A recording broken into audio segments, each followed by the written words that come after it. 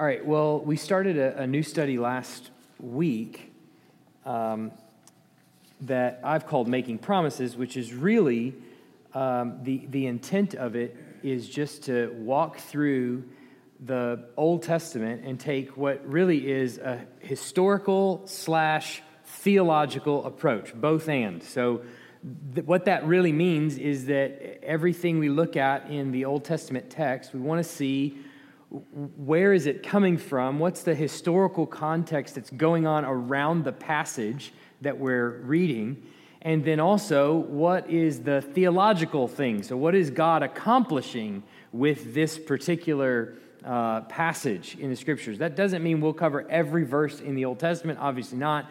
But we will kind of get the big picture. So we want to keep our eyes on the big picture, but then we also want to dive into the history that's going on around the Old Testament so we can kind of better wrap our minds around what's happening. And what I think this will do is, first, it will familiarize ourselves with the world of the Old Testament. So we'll kind of be able to get a better picture of the place and the context that people like Abraham or King David or Solomon are in, and the historical events that are taking place around them. And so it'll be able to familiarize ourselves with the Old Testament world. And what I feel like that will do is allow us to get familiar. What it will do is point us toward four main areas of study. So when it comes to Old Testament geography, there's really four areas that are really pertinent for us. The first is going to be Mesopotamia, and we talked a little bit about this last week. This is just a review, but the first is going to be the Mesopotamian region, which I don't know if you can see on the map here. The Mesopotamian region, my pointer, is down here by the Persian Gulf. You see it? Say yes. I can't hear your heads rattle. Okay. Mesopotamia here. So then we have Syria and Lebanon and Canaan, which would be Canaan, or would be typically referred to as the Promised Land. Let me go back to my previous slide here. There we go. Mesopotamia, Egypt, which is obviously most of you are going to know where the region of Egypt is. Palestine, also called Canaan, or Israel, which is right here by the Mediterranean Sea, and then the Fertile Crescent. So when we look at that, or if you're French, the croissant. I've never heard anybody pronounce it that way, but there you go. So Fertile Crescent being a crescent-shaped area. Obviously, places near water in ancient Near East is going to be very important. And so these four areas, 90% of the Old Testament is going to take place somewhere in the green area. So we're going to be concerned with really all of those areas geographically as we go through it. And geography is going to play a huge role in really what we talk about. Now, I hope, what my real hope for all of us is that this begins to kind of remove a lot of the fear that we get when we study the Old Testament. I think part of, at least my trepidations when I read the Old Testament is, well, here's a bunch of names. I've never heard of these names before. That name seems awfully important, but I don't know why. Here's this place, and that seems like I should know what that means, and I don't know why. And so it sort of intimidates us and scares us from reading the Old Testament.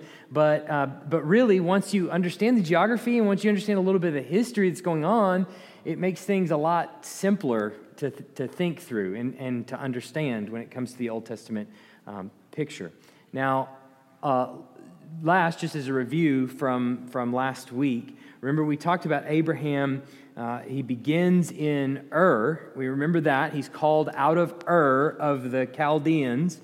And then he and his family, his father, Terah, and his brother, and his nephew, and their wives, they pick up from Ur, and they move up north to what city? You remember? Haran. Or Haran, whichever one you want to call it, doesn't matter.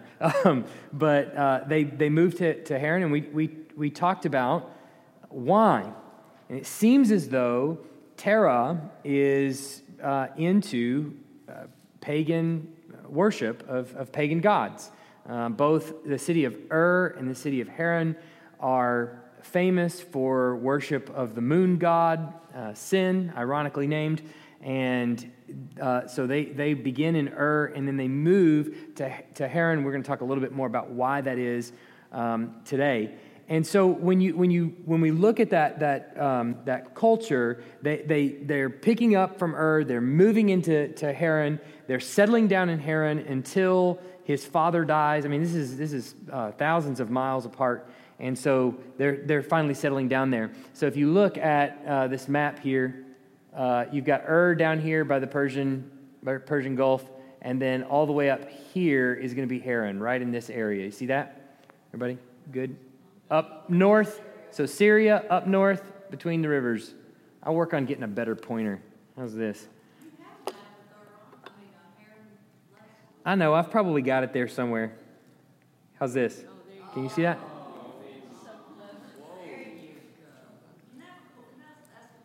Yes. What is Chaldea? Why is it the Chaldeans? Okay, the Chaldeans are basically what eventually becomes the Babylonians. And so you'll hear Chaldea referred to, you'll hear Babylon referred to as the Chaldeans really throughout Scripture, even when they're famously known as the Babylonians. So Chaldeans is just a set of people. Yeah, it's a people from a particular city called Chaldea, and they start to grow in power, and they end up really becoming what amounts to the Babylonians that we know of in the Old Testament. So you'll hear them referred to as Chaldeans, even in the prophets. When it's Babylon, we know it's Babylon, but they'll be called the Chaldeans. God will call them the Chaldeans. And so it's interesting that you end chapter 11 in Genesis with the Tower of Babylon, okay, where they're in Babylon, they build this tower, which is, we think, is a ziggurat, which is a temple built to the gods, so to speak, and they're worshiping foreign gods, and God's judgment to them is scattering them. We talked about this several weeks ago or several months ago. And so you end there in Babylon with this Tower of Babel, and then where is Abraham called out of? Well, he's called out of which at the time is the most powerful city in the Babylonian, what will eventually be the Babylonian Empire, and where a lot of Babylonians are settled. And you can even see here on the map, Babylonia over here, notated on the map for you. Yeah, look at that. Yeah, other questions like that, just from last week?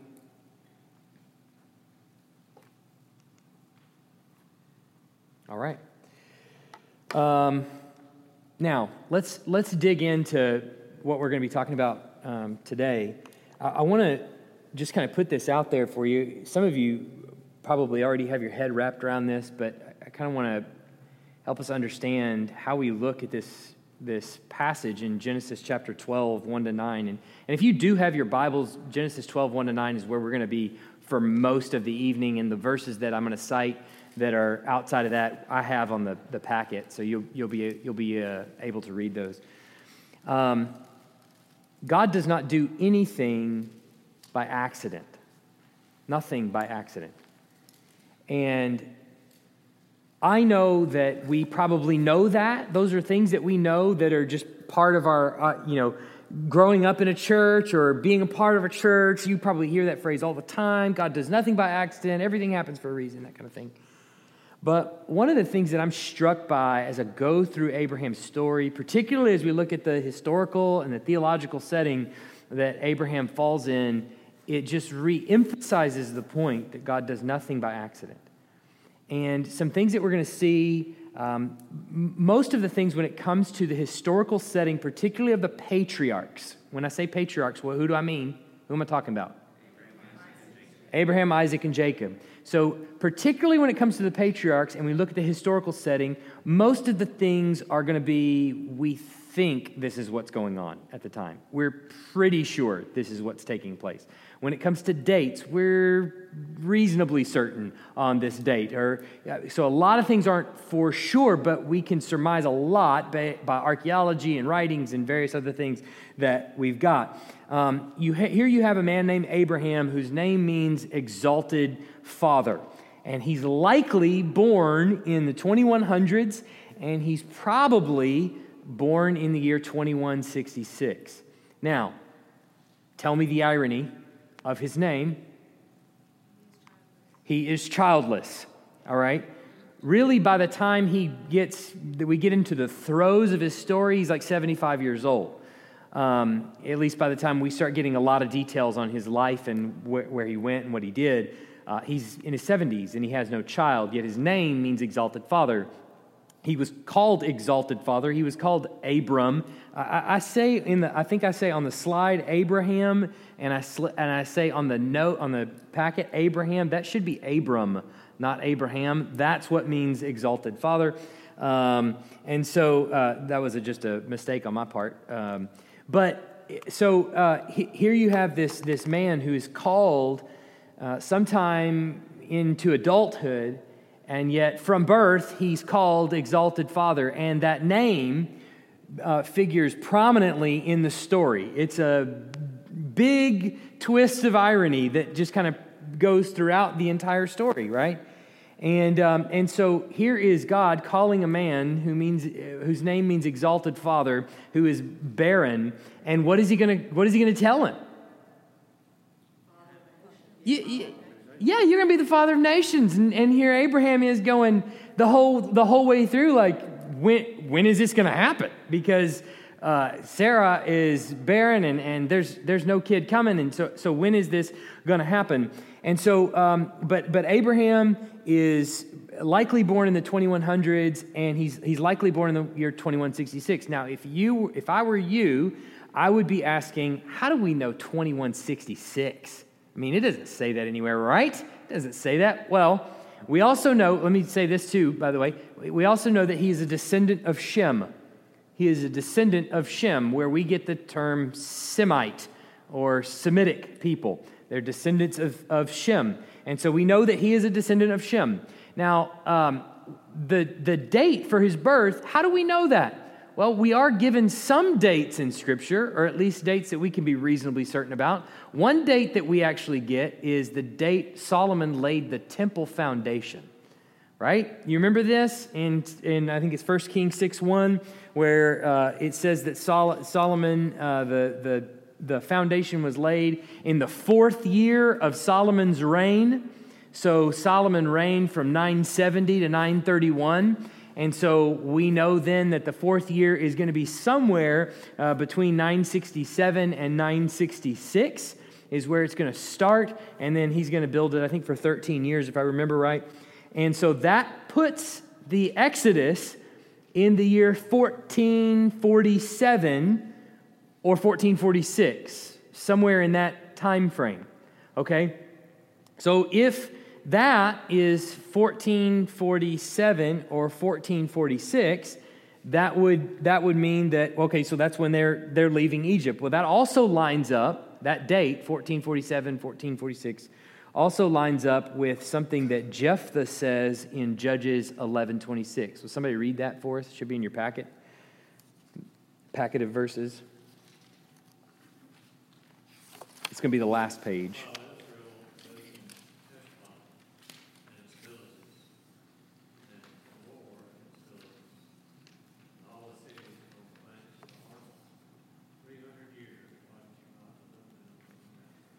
Okay, so there's this. Do you remember Jephthah's story? Does anybody remember Jephthah's story in Judges? You're I know you bring up these random characters in the Old Testament. And you're like, and the proper answer is, well, I should, but I don't. Right? And so there's a lot of these. But remember, Jephthah is is a warrior, but he is a son of a prostitute, and his dad is apparently a philanderer, but then he has 3 natural children or several natural children, and the natural children don't like Jephthah because he's the son of a prostitute, and they send him out, but he's this mighty warrior. Well, then it turns out they need him to fight for them, and so they bring him back, and they make him kind of the head of Gilead because he's a mighty warrior, and so he's asking. As the leader of Gilead, he's going to the king of I think it's the Ammonites, and he tells them the Ammonites want their property back, and Jephthah's like, what property? What are you talking about? And so they go all the way back to the Exodus, and when the children of Israel are wandering through the desert, And he says, we didn't take your property back then. The guy fought us. We didn't take your property. And the guy's like, well, no, I want it back. And he says, well, why didn't you do something about it 300 years ago when they were out there in the desert and you could have done something about it? Why didn't you do something then? Well, Jephthah's in about the year, sometime around the year 1100. This is before David steps on the throne. We're sure of that date. It's before Saul steps on the throne. This is in the era of the judges. So he's sitting in about the year 1100, somewhere around there. So 300 years would put him in the year 1400, right? So he's referring to the Exodus. That coincides with the laying of the temple. So we think the date's right, is I guess what that means, okay? Does that make sense? You tracking with me? Okay. I didn't ask if you agreed with it. All right. All right. So then next, we also know that Israel lived in Egypt for 430 years preceding the Exodus. We're told that on several occasions. We're told that in Exodus 12, 40, and 41. Somebody read that for me.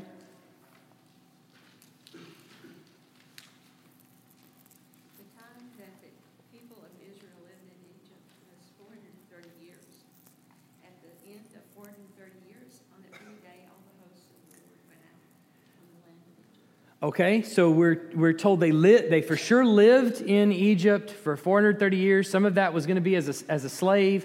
Some of that was going to be in freedom in the lands of Goshen. And but they lived in Egypt for 430 years. And then this also coincides with what God tells Abraham, makes a promise to Abraham in Genesis 15. Somebody read that for me. Genesis 15:13 should be the next verse.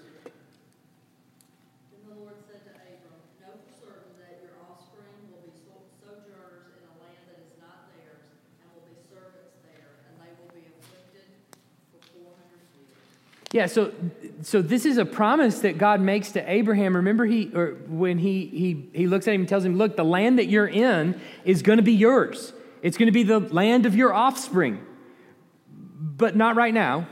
It's going to be a little while from now. And there's multiple reasons why 400 years. And we're going to talk about that in a week or two, why God waits so long before he gives them the land. And it's actually a pretty powerful point that he tells to Abraham there in Genesis 15 that we'll talk about in a couple weeks. But basically, he's going to wait for 400 years to give them the land. And that really coincides. It lines up really well with when they go down to Egypt. They're there for 430 years before they ever come back into before they ever make it back into the land. All right. Now, not only that, but when they get down to Egypt, when Jacob enters Egypt, he makes the statement that he is 130 years old. I think I have the wrong one up there. There we go. Jacob states when he gets down there that he is 130 years old. Now, I say probably there because he states something to the effect of the days of my wandering have been 130 years, and we take that to mean from birth, but he could have been a little bit older than that, maybe. It's possible. So again, the dates might be a little bit off, but they're not going to be too far. So he's 130 years old. So when you look at that, that makes his birth in 2006 BC. All right, we're just adding up years, starting with what we know and working backwards. All right. Let's see here. Isaac was 60, we know, when he fathered Jacob. So Jacob's 130 years. Isaac was 60 when he fathered Jacob. We also know Abraham was 100 when he fathered Isaac, and so this makes the date of Abraham's birth sometime approximate to the year 2166. Track with me? Make sense? Do what? Makes sense to me, yeah. You're taking my word for it. I hate math too, so I take other people's word for it. I take it that their math is correct. I did have a calculator on my desk today, by the way, just making sure that some of the numbers were correct. But if there's something wrong, I guarantee you it's a typo. It's not. It's not the source, I'm sure. All right. So now what we also know, so Abraham is looking at right about the year 2166. Now, the date's gonna matter a lot because it might tell us a little bit about some of the things that are going on in Ur and Haran and the area at large around Abraham that starts to form the background of the story that we find Abraham in. So we're pretty sure, at least according to all biblical evidence that we've got, I don't know if it's going to the next slide here. There we go. That there's no biblical evidence that there are any believers at all in the time of Abraham. And so that may account for why God calls him out of Ur, which is a completely pagan nation, and calls him to Haran. Now, here's the thing, okay? We have a genealogy in Genesis 10, 11, right around there, right? Especially Genesis 11. We have a genealogy that takes us from Noah to Abraham, right? Remember this genealogy? So-and-so fathered so-and-so, so-and-so fathered so-and-so, so-and-so fathered so-and-so. There's some debate about that genealogy. And we talked about this some months ago when we were looking at the age of creation and how some people prefer to look at that list as a closed list, that there are only 10 generations between Noah and Abraham. Now, based on the years, one of the problems between with viewing that as a closed, maybe not problem, I would just say one of the eyebrow raisers, all right, about looking at that list as strictly closed, is that it puts two of Abraham's forefathers, including Shem, as his contemporaries, so that they're still alive when Abraham's alive, and that seems problematic. It may not be a big deal at all, but it kind of seems like that. But when you factor that the list we get in Genesis chapter 11 is 10 generations, and the list that we get in Genesis chapter 5 is 10 generations, it seems like the author is actually doing something. And it's not uncommon for a Hebrew genealogy to say he fathered so-and-so. So John fathered Jack. But who he actually fathered was Jack's great-great-great-great-grandfather. And the reason we know this is because Matthew does it in the book of Matthew. As he opens the genealogy, he says, look, there's 14 generations between Abraham and King David. There's 14 generations between David and the exile, and there's 14 generations between the exile and Jesus. But he leaves out 3 people that are in the New Testament, and he does it on purpose to make 14 generations. He's not concerned with giving you some facts back here in the Old Testament. He's making a point about the genealogy. And it's possible that that's what's happening in Genesis chapter 11, and that the dates are much further apart, and that also accounts for why we see that Abraham is in a ripe old age. Well, if he's in a ripe old age, his contemporary is like 400 and something years old. What makes 75 a ripe old age? Nothing, right? One of them will even outlive him, and that it seemed to stretch beyond the bounds of what it seems like the biblical author is doing. So, if that genealogy is closed, then what I'm saying up here isn't true. That there are probably some other believers around. But if the genealogy is open and that it's longer, and that those forefathers of Abraham have long since died, then it seems to be true in the biblical account that Abraham is a lot like Noah, in that there's nobody else faithful around, and Abraham is the one that God has chosen to do this with. David. Melchizedek. What about Melchizedek? We're not to Melchizedek yet.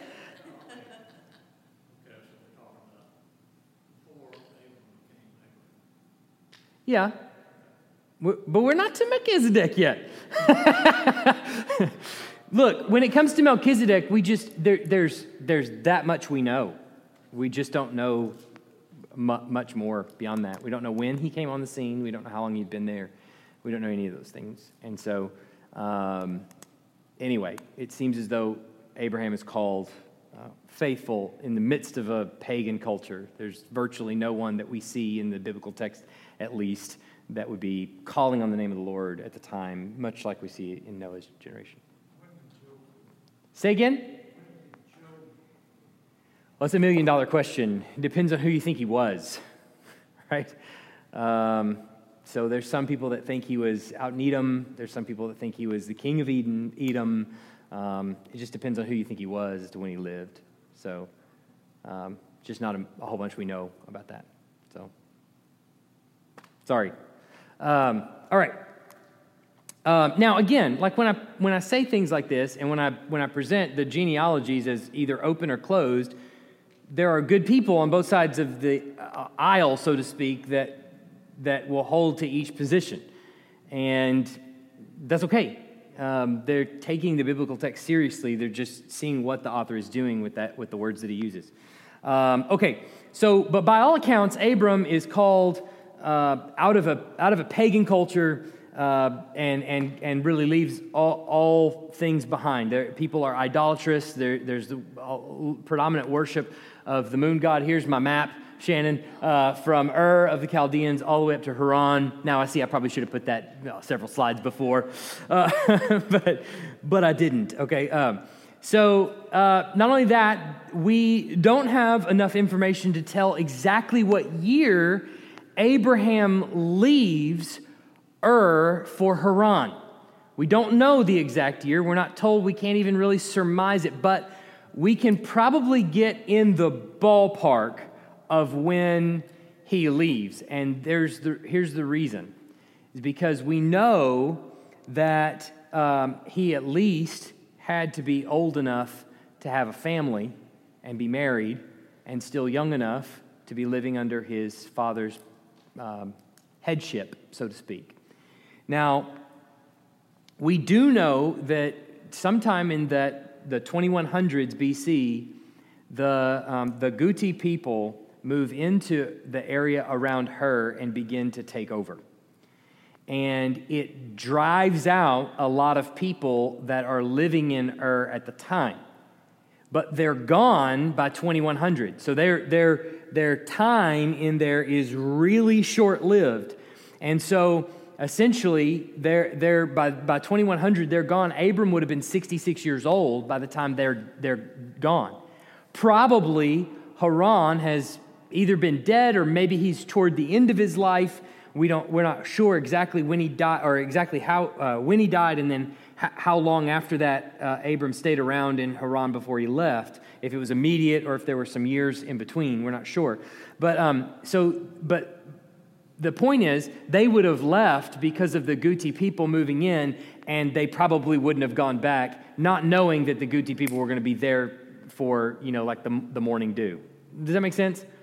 Okay, so that puts Abraham's birth and this event in that time pretty, or it makes sense. I guess you would say they line up.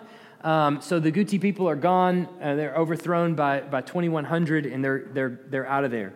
And so that seems to give an account for what's happening in the biblical story. It seems that history is actually backing up what we find there if our dates are correct.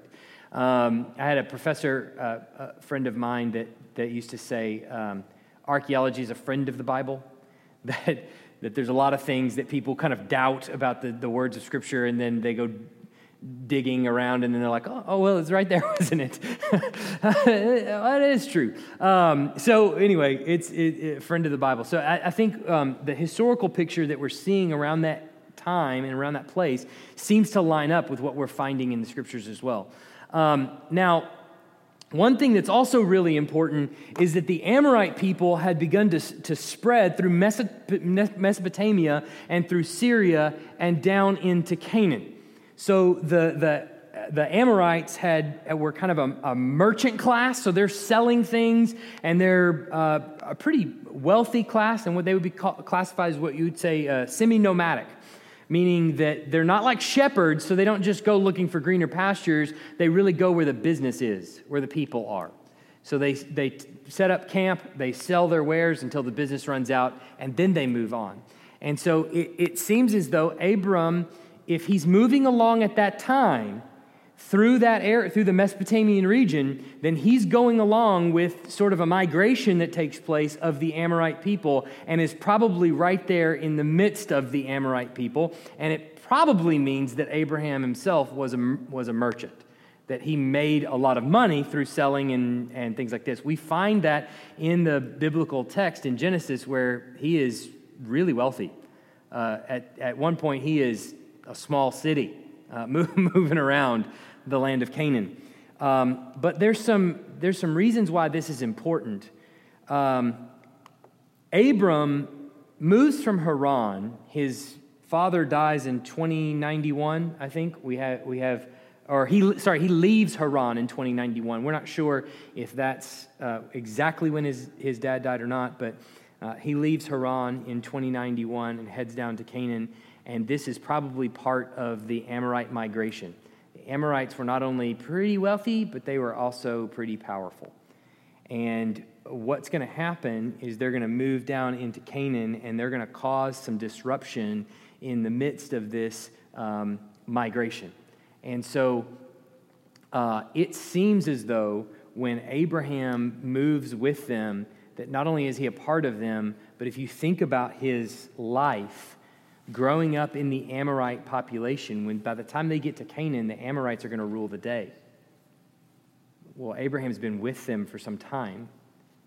If the time is right, if the setting is right, Abram no doubt would have known the language of the land that God is calling him to.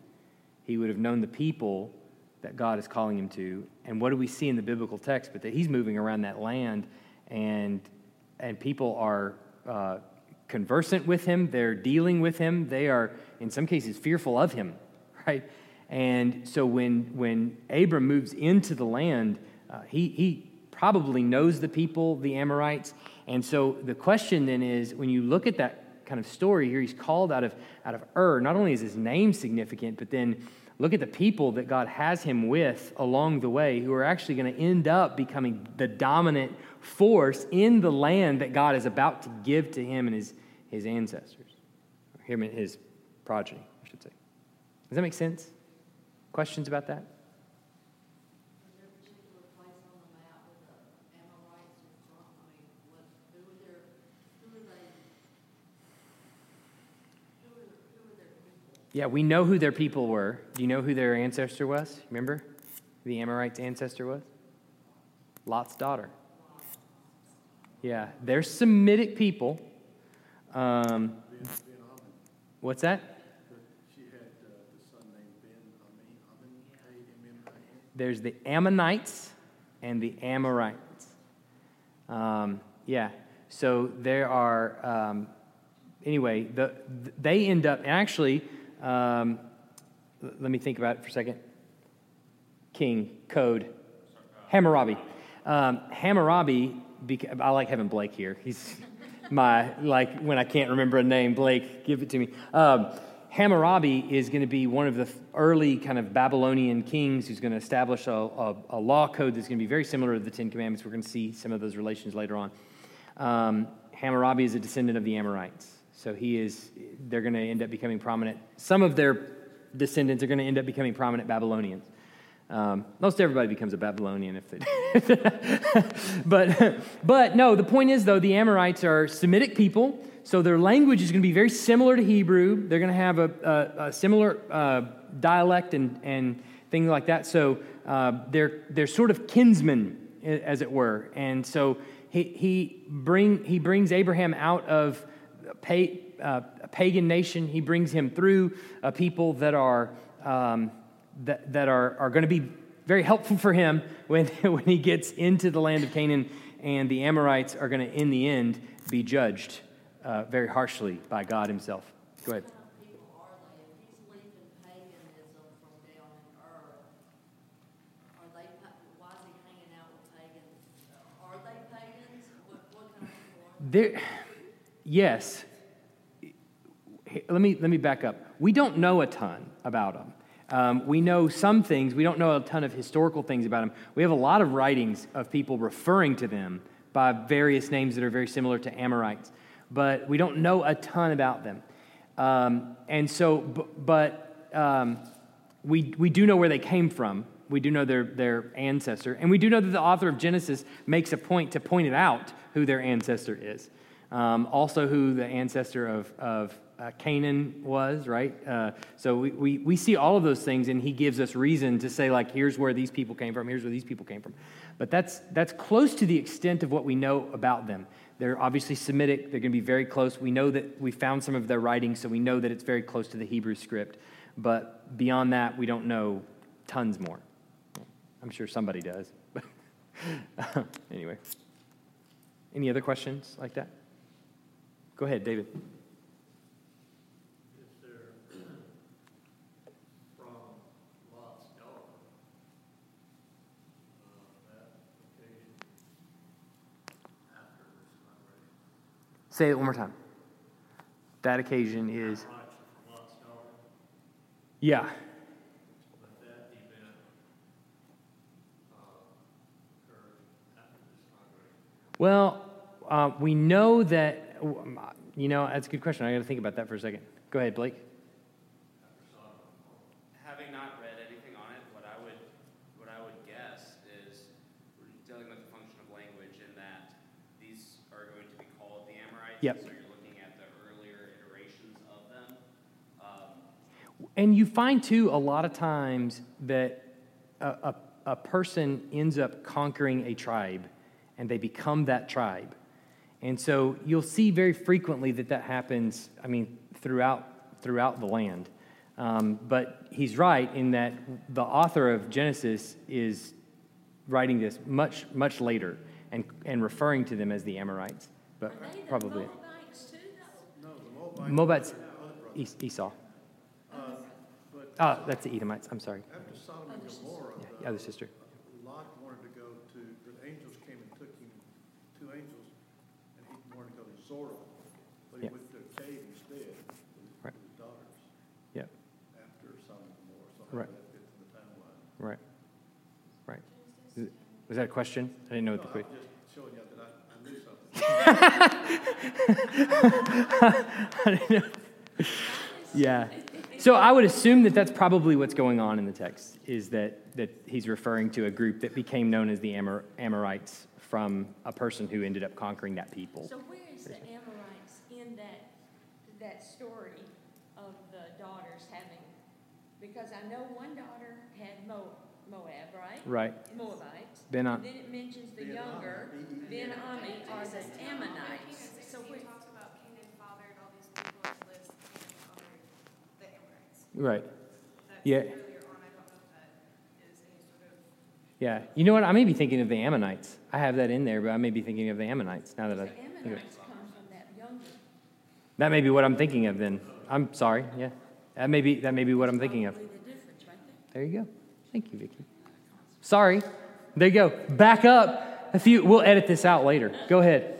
Just kidding. Just a comment, one of the guys we had in Israel said that researchers have done research how long it would take Abraham to leave Iran down to Canada to Egypt and back in. It's about 35, 40 years, because you could only have your flocks travel so many days and have to stop. Yeah, it's like 2,000 miles, I think it is, from Ur to Haran. That's kind of wild, 35, 40 years, A lot happens in that time period. Yeah, that's exactly right. Yeah, yeah. So let's move on. All right. So one of the things that's obviously happening theologically in the story is that God is singling out Abram to exercise his faithfulness to humanity. And so we see this promise coming up in chapter 12, verses 1 to 3. We also see this in verse 7 of chapter 12. What does he tell them? What does he tell Abram?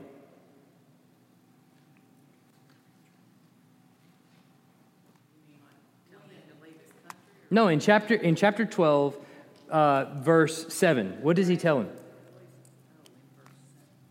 To your offspring, that one? Mm-hmm. I will give this land.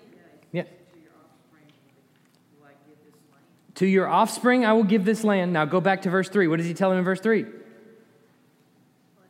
bless those who bless you, and him who dishonors you, I will curse. And in you all the families of the earth shall be. So what he promises to Abram is that through you or in you, all the families of the earth will be blessed. He tells him, to your offspring, I will give this land. Now, who is his offspring? Jesus. Stop it, Blake. Before we get there, who is his offspring? The Israelites, right? But something very interesting happens when we get into the New Testament, and especially when we get into the book of Galatians, and when we hear what Paul has to say about what this verse actually means. Paul says that what he's talking about is Jesus, not any other offspring. That the promises that were made to Abraham were made to Abraham and to Jesus. And the reasoning that Paul gives, somebody want to read that there in Galatians chapter 3, verse 16? Now the promises were made to Abraham and to his offspring. It does not say, and to offsprings, referring to many, but referring to one, and to your offspring, who is Christ. Yeah. So Paul clarifies the interpretation of that message now in light of Jesus, and he says the promise that was given to Abraham was about and to Jesus.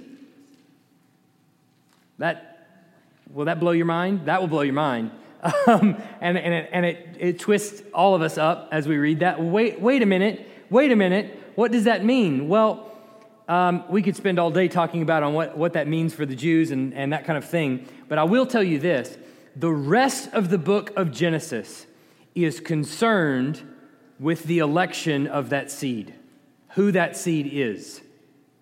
The rest of the book of Genesis is concerned with the election, the selection of that seed. It becomes very significant that Jacob is chosen over Esau, that the older will serve the younger. That doesn't happen. That's unheard of. But God is coming in and he's saying, that kid, not that one. And why is that happening? Well, because Genesis is setting a rule that these are the people whom God chooses will bring forth the Messiah. And why is the whole book geared toward that premise? Because of Genesis 3:15. There's a promise made at the beginning of the book in Genesis 3:15. Somebody read it for me. I will put enmity between you and the woman, and between your offspring and her offspring. He shall bruise your head, and you shall bruise his heel. This promise that's made to Eve and to the serpent and to Adam, and as God is dealing out the punishment, he's talking directly to the serpent, and he says, your offspring and her offspring will always be at war, but one is coming, and he will crush your head or bruise your head, and you will bruise his heel. And the New Testament is very clear that he's talking about Jesus, but we also see that the book of Genesis actually bears out that he's talking about the chosen seed, that the people reading Genesis is the first time they actually crack the book open, are understanding that verse in Genesis 3:15 is really important for the rest of the book. And so for the rest of the book, we start to see this seed being weeded out, that seed being weeded out. Well, here's some products of Shem. Here's Lot and his children. Where does Lot go when they choose the land? Where does he go? Well, he goes out to the east. He doesn't want the promised land that God is going to give to his people. So Lot gets weeded out pretty quick. The people around Lot get weeded out pretty quick. His daughters get weeded out pretty quick. Ishmael gets weeded out pretty quick. There's a lot of people that get weeded out in the biblical narrative, and the reason is because Genesis is concerned with tracing the seed and helping you understand the rest of the Old Testament is about this. It's about that right there. Does that make sense? Kind of beautiful, Yes. actually. In fact, I think Genesis 3:15 is the foundation for the entire rest of the Old Testament, and obviously we will find out very much part of the New Testament as well.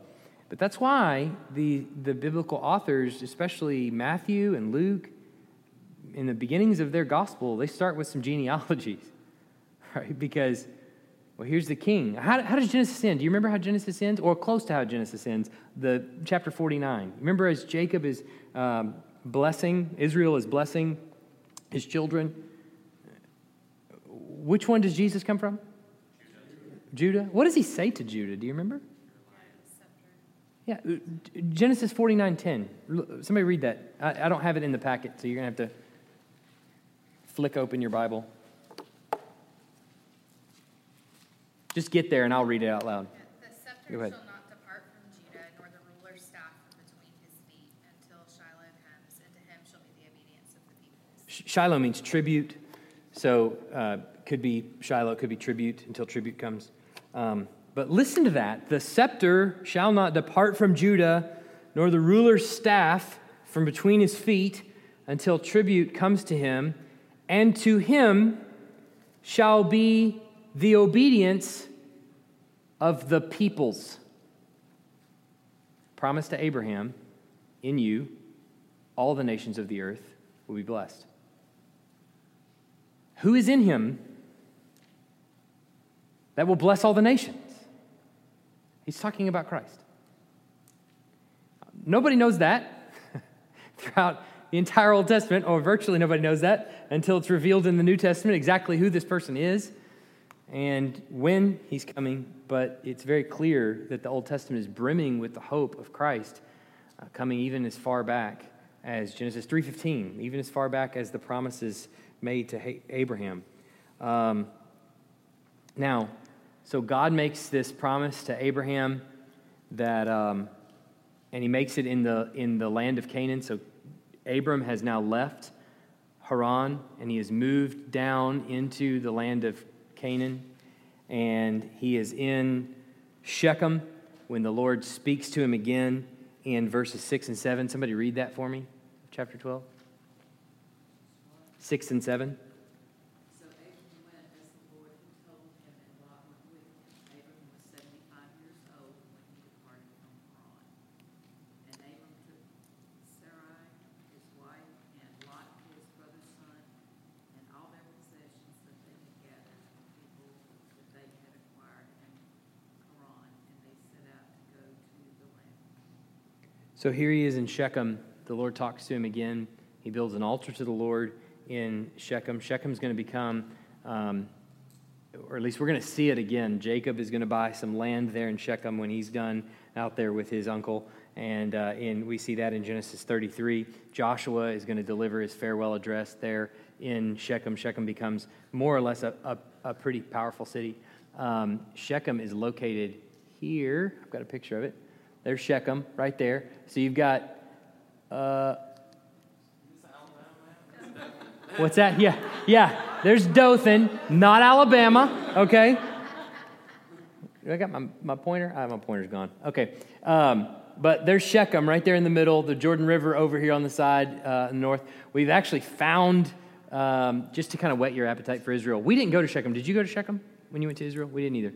But there is an ancient fortified city. This is going to be probably about 300 to 400 years after Abram. This is a fortified wall, a temple in Shechem that was built probably by the Amorites and potentially the Hyksos, which we're going to talk about later when we talk about Egypt. But so there's archaeological evidence of Shechem being a pretty powerful city back then. So, but point is, God gives him this promise in Shechem, and then so prior to Abraham's arrival in the land of Canaan, the Canaanites rule. Now, we don't know much about the Canaanites pre-Abraham. We don't know much about them at all. We know more about them later. But the point is, what we do know is they were prominent in the land. They had the rule of the roost until Abraham and his people get there. And when the Amorites come in, they push the Canaanites toward the Mediterranean Sea and toward the Jordan River. And so the Bible records, and you've got the verse there that I've listed. We won't read it, but the Bible records that they're sent to the coastal plain and to the Jordan River, pretty much, and that's where they're relegated. So the Amorites come in and push them out. And so now Abram is settled in and amongst a community that he knows very well that's also it seems to be pretty powerful in the region. And so then Abram said, I have Abraham, but just every time I have it, just read Abram. Settles in somewhere in the Negev for an undisclosed amount of time. We don't know how long it is. It seems pretty short in the biblical text, but he's down in the Negev. The Negev is right here. So Shechem was up here in the north. Okay? Here's the Negev right down here. He's about to go to Egypt. That gives him quick access down there in the south. So now the point of all of this, as we think about it and as we close, here we see Abram being called out of pagan culture, clearly for a reason. He's going to bring forth, his offspring are going to bring forth the Messiah. But it seems as though as you look at the historical setting around Abram as he's traveling, where he ends up, the people that end up around him, none of that seems by accident. It seems as though this is long since the plan. Imagine how many choices go into all of the things around Abraham's life. So then the question is, what about you? Are you the one? Are you the only one that God has forgotten, right? Sometimes I feel that way. I know that there's circumstances in my life that are troubling, and I have to think about, wait, is it, did God forget me? I mean, we felt like that on Monday night, didn't we? That perhaps he's not paying attention. But there are circumstances that come down. Get that paw out of here. He's got socks on that are Clemson hard. But no, there are certainly times, I think, in my life, I know, where I get frustrated and think of all the circumstances that are going on in my life. And if I stop and think about all the frustrating things that were there for Abram. Here he's named what he's named far before he ever knows anything about God. Okay? I mean, somebody had to choose to name him that, right? And the Bible plays on that irony for a long time. The people that he's around, all of those sorts of things are incredible. But Abraham goes through some terrible things. He goes through some really frustrating things. Sometimes where he thinks he's convinced he's going to die, and so he lies to get out of it. There's times where he's going to have to try to kill his own son. And a lot of the trials that he goes through, after God promises him, you're going to have a child, and then for a long time just delays that. But it's evident as we read the biblical texts, we'll see that God's actually preparing him for what? To trust him. He's preparing him to trust him. Well, he's come out of a pagan culture.